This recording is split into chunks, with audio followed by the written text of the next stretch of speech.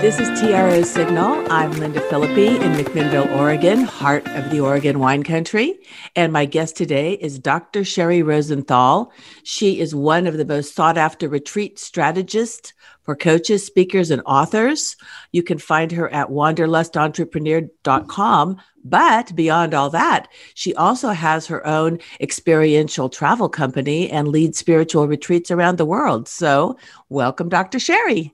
Thank you so much, Linda. It's just an honor to be here. I love my fellow travel professionals, so I'm so excited to talk to you today. And I'm so excited to talk to you too. I was really excited when Richard sort of brought you to my attention. And the more I sort of dug in and researched, the more I thought, oh my gosh, this woman is like the guru that we all need, I guess, right? So you want to tell us a little bit about yourself and your background and how all this came to be? Absolutely, Linda. So I have a kind of odd background, but then so many of us do, right?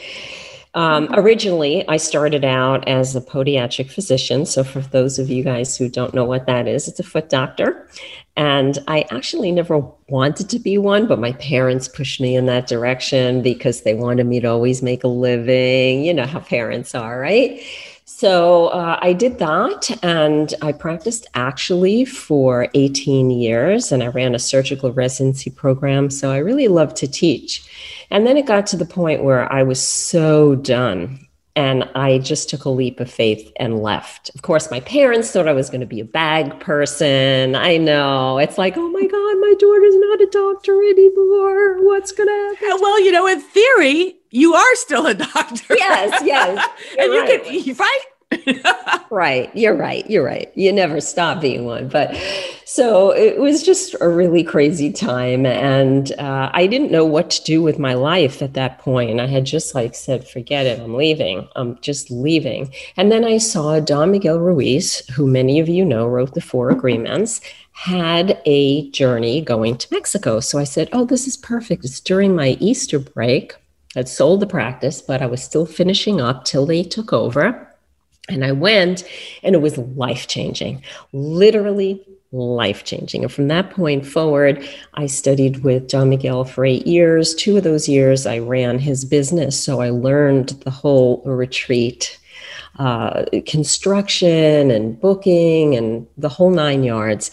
And then in 2003, I started teaching the Four Agreements and started my own travel agency so I could do my retreats legally.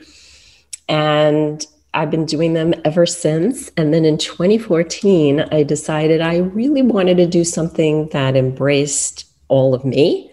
So it's not like I ditched the Four Agreements. It's behind everything I do, but I started Wanderlust Entrepreneur because I love to travel. And I really wanted to teach my retreat leaders who I had been working with how to do more successful retreats, how to fill their retreats and how to profit more from them. Because in the years that I had my travel agency, I realized so many retreat leaders are suffering. They're not filling and they're not making the profit they should be. And it was really disheartening for me.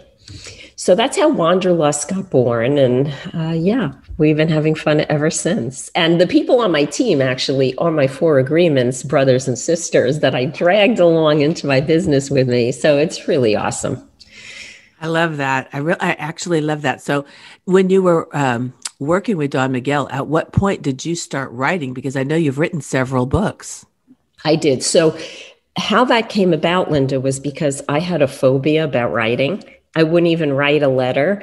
As I was growing up, I was told that I was a terrible writer.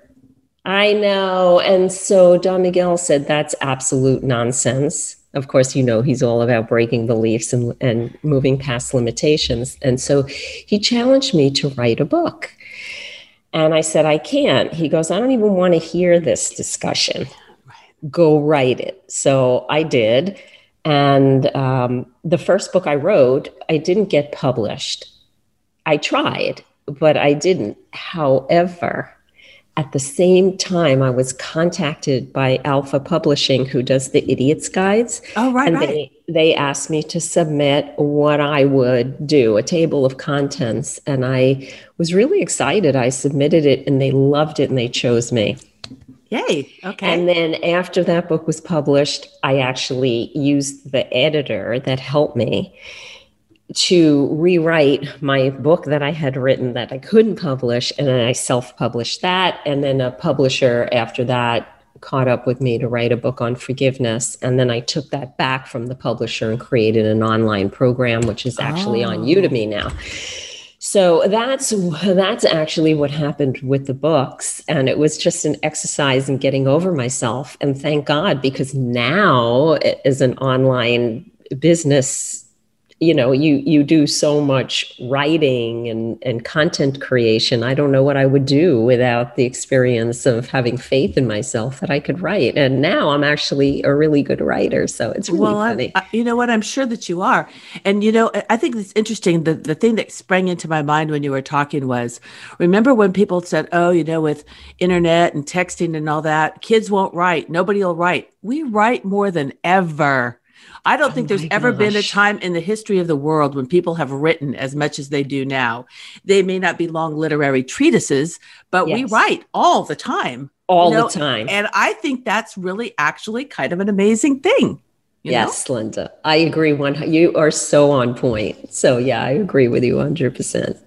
And now, so do you want to talk about a little bit about how your two businesses kind of mesh together? Because I really want to get into your experiential journey piece and all of that. So tell me some of that. Well, originally, when I was first teaching the Four Agreements, as I said, I wanted to do retreats myself. I was so smitten by them and they so changed my life, like radical life changing, that I felt I needed to use that environment, that construction, that formula to take my clients on that same kind of transformational journey. And I wanted to do it legally. You know, there are several states in the United States that have seller of travel law. Oh, right. Canada does too. And so I wanted to make sure that my retreats were being done legally. So I started my own travel agency. And that's how the two pieces came together, because I created the agency just for me.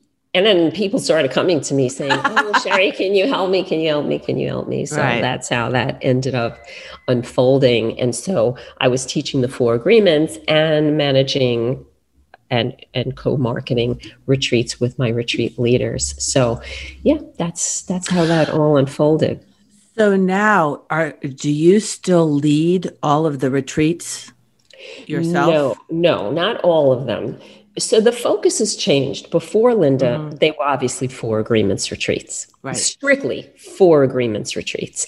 Now, since Wanderlust Entrepreneur, since I'm helping retreat leaders create their retreats and design them better and formulate them better, most of my personal retreats are ones that are focused on creating retreats. So I often will do a retreat and take them behind the scenes so that they understand all what's gone into creating.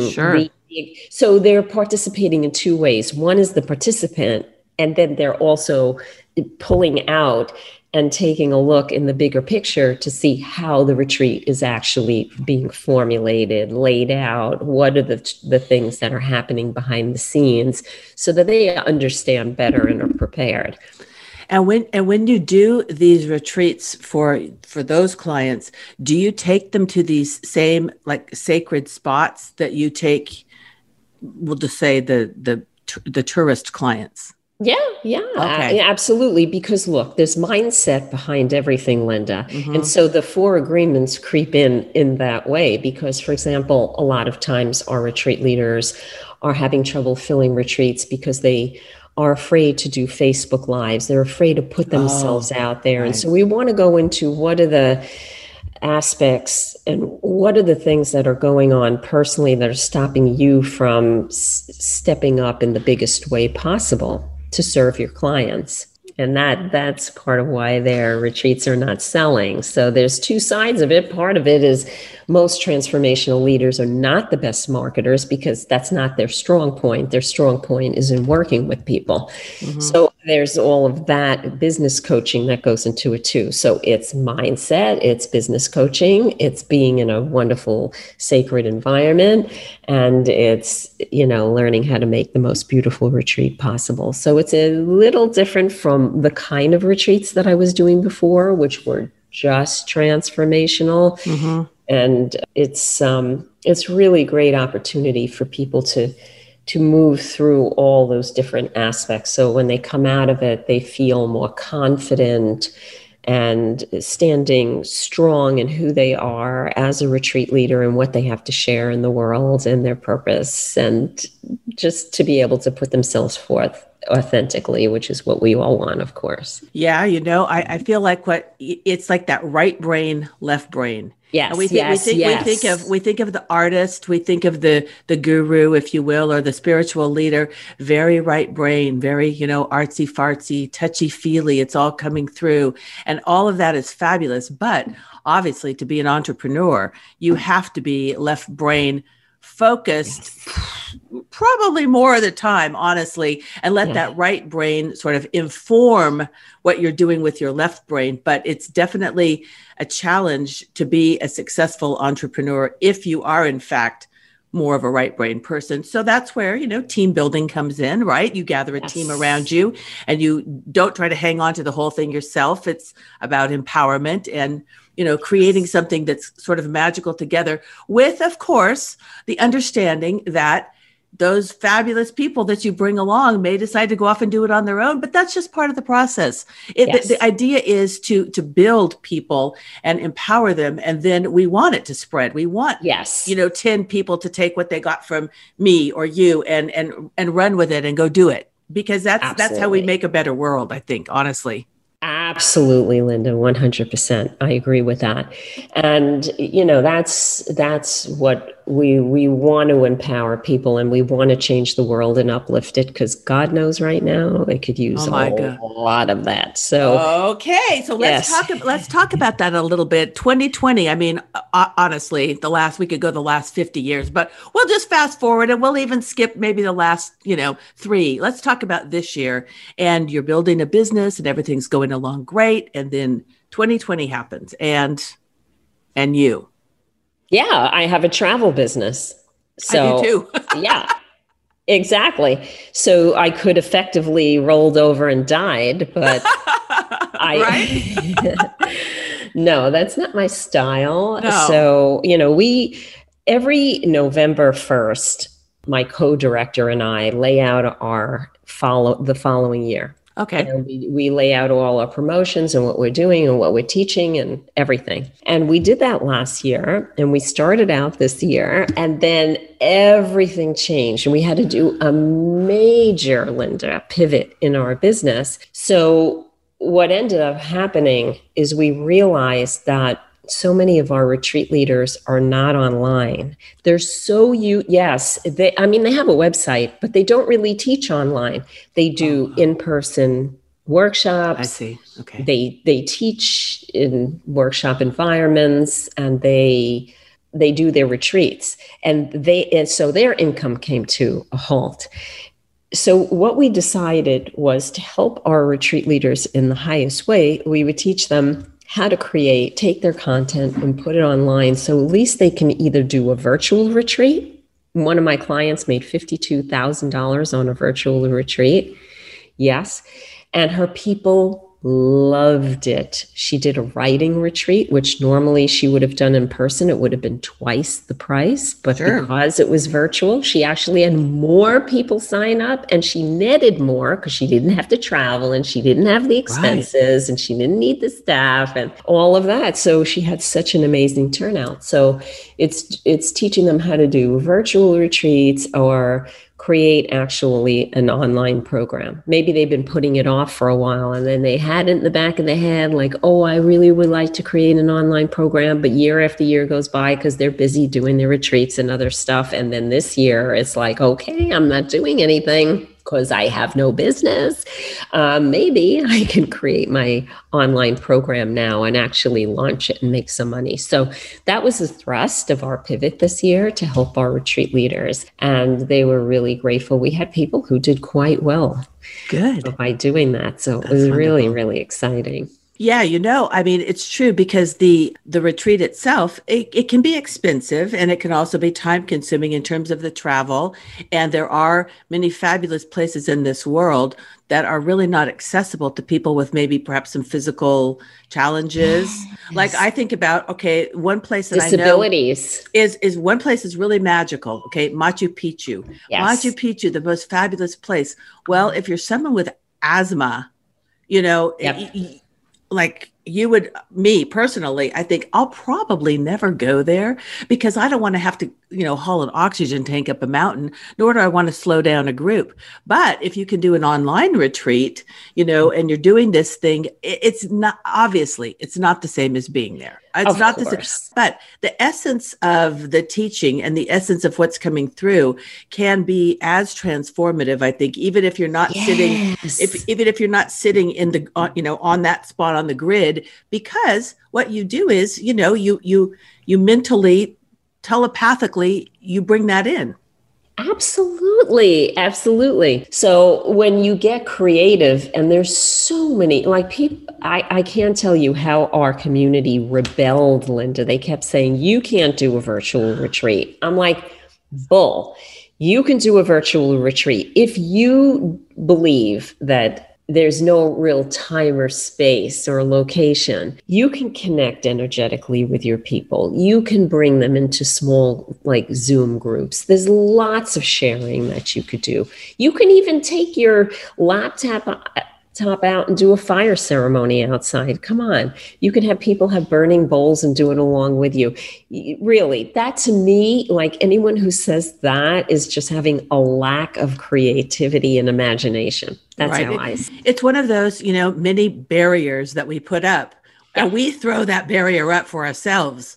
But, I think this is, I'm just going to tell you, this might sound a little off the wall, but I think that part of the COVID lesson is preparing us for that leap into the fifth dimension, that quantum leap from what came before and what's coming up. And we need time to prepare our own selves to absorb all this energy that we're going to be taking in. Otherwise, we'll all get sick and, blow up or whatever, but break down. Our bodies won't be able to handle it. But this rest and reflect period, hopefully, is building people, because we are resting more and doing more, that sort of thing. But I really feel like this is the wave of the future. It's going to be a lot more of this, as well as travel. But it's all of a piece. It goes together.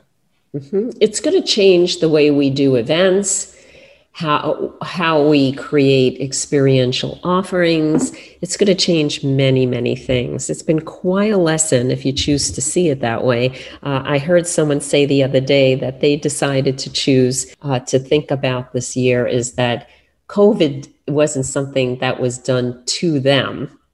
It was something they chose to experience and learn from. Okay. So changing from a victim to a participant in learning and growing from that. So I thought that was an interesting way of looking at things, at least certainly more positive. But I do agree with you, Linda. I think that, whenever we go through these types of huge global challenges, it's just taking that leap, one of those quantum leaps into something new and something different. And I don't know where it's going to go. I mean, I don't know anything, but I do know I need to stay open and flexible. And this has been a great exercise for me as just as an entrepreneur, to practice being flexible and to be able to pivot, to be able to reimagine myself and my business in different ways, and to focus on my clients, because I don't have a business unless I'm serving. And serving my clients is not just selling a retreat program when they can't run retreats right now. Serving them is looking to see what are their greatest needs currently and how can I help them reach their goals and solve whatever problems they're experiencing right now. So what do you find that your clients are what are some of their biggest concerns beyond the I'm not making any money thing? What are they really kind of saying underneath all that? Well, I think it's one of the biggest challenges if we look underneath the practical aspects of it is how can I now take what I'm doing to the next level, because I realize I've been playing small and doing it the easy way. And I am comfortable getting online, and I am uncomfortable showing up in this way and putting myself out to a more global audience. And so that really is the issue underneath it all. You know, how can I get over my tech issues? Because my tech issues are stopping me from making the abundance that I could be making. And my tech issues are stopping me from reaching the people who I actually am meant to help. And they're continuing to suffer because of my selfishness, because I'm afraid to put myself out there, afraid to learn the technology, afraid of what that's going to do. So that selfishness and that ego stuff, that fear that goes on behind it all, I think is the real issue. Yeah, it's kind of like if I can't do it perfectly, I'm not going to do it at all, because I don't want to get on and then all of a sudden my tech is weird and I have to apologize and I'm feeling funny, when in fact there's probably nothing sort of more endearing than vulnerability. I think that's proven over and over and over. When you get up and you're willing to put yourself out there and just be as vulnerable as you are and say, you know what, I barely know any more than you do. I may be half a paragraph ahead on the page, but let's just work through this. I'll tell you what I know, you tell me what you know, and we'll stumble through. And the idea is, as soon as you put something out there, the universe definitely answers. The resources come flowing in when you ask, but you have to ask. Yes. You can't just stand there looking with your nose up against the glass going, gosh, I wish I could do that. Gosh, I wish I could do that. Well, action, you have to take a step, right? Yes. That's what Esther Hicks used to say, right? Or still says. Yeah. Have to ask. So it's really important. And I can see like they want so much to have that beautiful dream. And there's so much inside that's stopping that from coming forth. And so that's another gift that COVID has given us, the chance to really put it in our face and say, look, you've got to do something now. Now I'm pushing you to step out. I'm pushing you to show yourself in a way you would never have done before. And really, when you think about this, the people who do choose to go on a retreat, they probably have a pretty successful life. They're professional, they're, parents, their spouses or not, or they're taking care of all the people in their lives and they're involved in their community and they're doing all this, but still inside, there's that little nagging, but there's got to be something more. You can feel like a hamster on a wheel and all the plates are spinning. Everything's humming along. Money's flowing in. Got a new car. But yet there's something that's missing, or they wouldn't be so eager to go on a retreat and say, all right, you know what? All that stuff is great. Stuff is fabulous. But, that's not really what this is all about. What's really all about is bringing forth the essence of you and the gift that you have to give to the world. And how do we reach in and find that and give you the courage to open your mouth and share your voice and share your gift? Exactly. There's always going to be naysayers out there. There's always going to be people who are critical of you. I put myself out there in a really huge way. Our Facebook group has 62,000 people in there. Oh my goodness. Wow. People don't always agree with me, but I've learned at this point in time that it doesn't matter whether they do or not. I have my sacred purpose and it's my job to put it out there. If there's naysayers, exactly. If there's naysayers, that's just a challenge for me to stand more firmly in who I am and just realize they have the right to say whatever they have to say. And I have the right to continue doing what I know I'm meant to do. Now, I hope that you don't experience the level of vitriol, for example, that like politicians may or whatever, because I know I live in Oregon and, we have a blue state, but it's blue because of the metro areas. really geographically, 90% of our state is probably pretty red. And so anytime that, one of our senators or the governor or somebody puts something up online, oh my gosh, it's just flooded with people who feel exactly the opposite. And, you ought to be recalled, and, you should never have been born. Curse your family for 7 generations. And I think to myself, I don't know if I could be a politician. I always think that I'm prepared to be some supreme commander of the universe. But in fact, I probably would never be able to read reviews because maybe I'm thinner skinned. I guess I probably am thinner skinned than I think. But how do you deal with some of that? You just stay calm, or you just ignore it, or don't engage, or how does that work for you? It happens all the time. I get hate mail. I get really nasty hate mail with curses in it. Wow. Yeah. So when I get that, I always write back to people in a very kind way. And that's when the 4 agreements and all of that learning comes back in. And if someone writes something really nasty, I express to them, of course, you are welcome to have your point of view. But I ask of you to take the negativity out of it. You're welcome to express your point of view, but you don't need to curse me or yell at me. It's fine. I hear you. I recognize you. I do not agree with you, but I appreciate you taking the time to write me a note. And that's just my way of letting people know that they have the right to share their point of view, but we really don't have the right to be disrespectful to others. That's where I draw the line.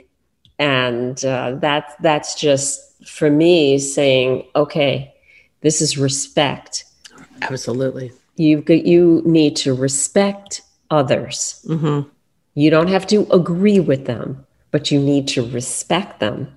And that is something I always put my foot down. But I don't argue with people. I don't write back and say, you're so stupid, or this is the stupidest thing, or how could you say this, or, I hate you. Like, to me, that it's like the only way to solve a low-level consciousness problem is by dealing with it from the level of consciousness above that. Because if you're on the same level of consciousness, it's just, you're going nowhere, and that's no solution to me. Yeah, it's kind of like when you find yourself fighting with your teenagers and you think, wait a second, who's the adult here? Why am I dropping to their level? Stop that. Yeah, that's so funny, Linda. That's so true. Well, and I think also, Dr. Sherry, that this has been this whole, I don't know, we'll just say 4 years, whatever, everybody knows.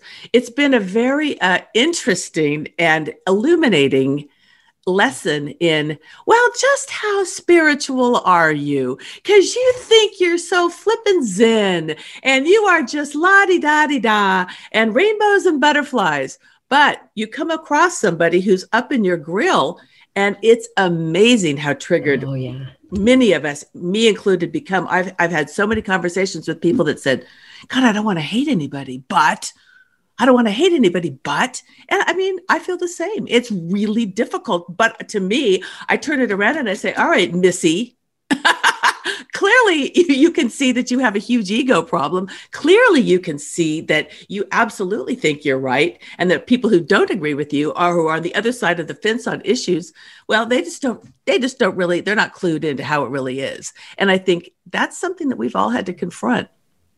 Yeah. Absolutely, but don't take it personally. Right. Is the second agreement that Don Miguel teaches, and right. People don't really understand. Don't take it personally. It's not taking anything personally is the inside, road for getting your ego under control. Because as soon as somebody says something and it tweaks you, like, I have to step back and say, wow, why is this pissing me off? Right. Because this is not about me. It involves me, but it's not about me. And that, I think, is the most important critical difference there that people miss, because they say, it is about me. My husband just said this about me. Yes, it's his opinion. It's not it involves you, but it's not about you. That's about how he is perceiving you. That's personal to him. That's not about you. Now, you may be acting like an ass. That's possible, but that's on your side that you have to evaluate based on the fact that someone is having a reaction to you. So you have to do two things. One, you have to look and say, okay, this is not about me. And what's going on here that I need to look at and take responsibility for so that I could deal with this properly. If I am an ass, I need to say, okay, I'm being an ass right now, but let's take this down a notch and have a conversation about this. So, it's just using those great words, those 4 agreements to get a handle on people's personal opinions and points of view, because we're always going to have different points of view. No, I cannot see a world where everyone has the same thought forms. They're not. So we have to learn how to more effectively deal with the differences of opinion and points of view and be able to be respectful, share and exchange, and understand that there may not even be any kind of resolution other than to agree to disagree. And that's okay too. It is what it is. Well, at some point, we almost have to agree to disagree, or we can't get anything done at all. I mean, exactly. That's the way that life is going to have to work is, yes, this is it. And also too, I was thinking, it's so easy to say, don't take anything personally. And I could say to you, Dr. Sherry, don't take it personally. But then when it comes to me, it's like, it feels really personal. Yes, exactly. So it's like, practice what you preach, right? Well, and that's the problem you were talking about before with spiritual people in general, that this is really challenging them to put what they have learned into place, because under these high stress circumstances, the worst of us can come out. And you really I'm seeing it in my community, which is basically, people who do retreats. Yes, there's some hardcore business people that are doing retreats, but for the most part, they are all light workers and transformational leaders and all of that. And so they all have been on some spiritual path or not. But when someone gets in your face and feels the need to scream at you and curse at you, I have to come back and reflect something back to say, we're all spiritual people here. Is this how we really want to handle this? Again, I'm happy to hear your point of view, and I have to set a boundary to this.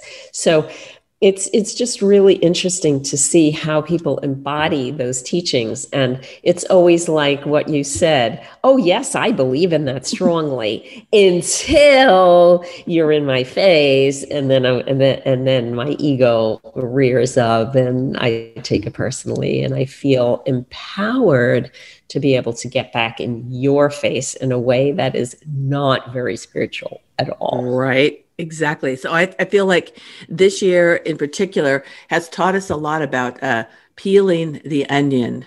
And you think, okay, I'm pretty good. And then something happens. And then you realize, oh, there's another layer. And then you feel like, all right, maybe I got that. And then something else happens, and it sounds to me like your business, it's pretty on track. I mean, you probably aren't going to change a whole lot going forward from what you're doing now. But I'm sure that there are an awful lot of people out there, no matter what industry you're in, but travel for sure, who are really doing some self-evaluation and, business evaluation and say, how do I want to pivot? What do I want to do going forward that will maybe be more sustainable, or I can at least allow me to weather such storms as these? And I feel like that's another important lesson, because it is about diversification, obviously. Yes, absolutely. And even looking at my own business, with the two sides, my travel business was practically dead this year, but my coaching business did excellent this year. So I think that we do need to diversify. And they always say, never put all your eggs in one basket. We tend to do that. But when things go bad, we realize, oh my gosh, that was not really a good business strategy, was it? Right. Exactly. So, Dr. Sherry, do you have any parting thoughts for us in terms of thoughts about the next year or the future, what's going on?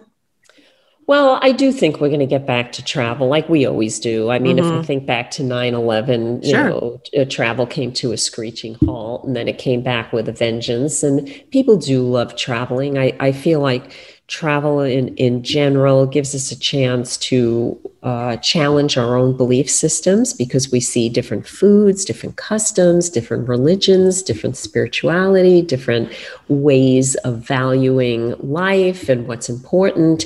Really makes you think about yourself. And I do believe that experience is never going to go away. I think for next year, we're going to continue this path of working on ourselves and seeing how we can put ourselves forth, more firmly and really Mm-hmm. stand in our power and do things in a different way and even evaluate how are we running our businesses? Is it the way that we want to run it? Do we have the team we want? Are we putting out the love we want? How can we be more authentic? How can we reach our audience in a better way? How can we really step up and serve in a more transparent and just like down to earth way? That's what people want. I don't think they really want gurus at this point in time. They want community and partnership, and they want to feel like they can talk to the people they're learning from. I agree. And not like be like this. Right, exactly. So I think those are some of the things we're going to be seeing for next year. I mean, from a medical point of view, I don't think things are going to open up in the way we'd like them to until the masses really get immunized. And I know there's a lot of people that don't believe in that. So we're just going to have to see how it all shakes out. But I know for me personally, this is my own personal choice. I will take the vaccine and I'm going to get on a plane. Right. Because I feel like a trapped bird right now. Exactly. I'm like, I'll be a guinea pig. Sign me up. In fact, I volunteered for a trial and then I put in all my information. They're like, we're sorry. You're a reject. I don't know if I'm too old or what the problem is, but I was rejected for the trial in Portland. So anyway, well, thank you, Dr. Sherry, very, very much. I really appreciate speaking with you. It's been a very illuminating interview, and I can't wait to see you again.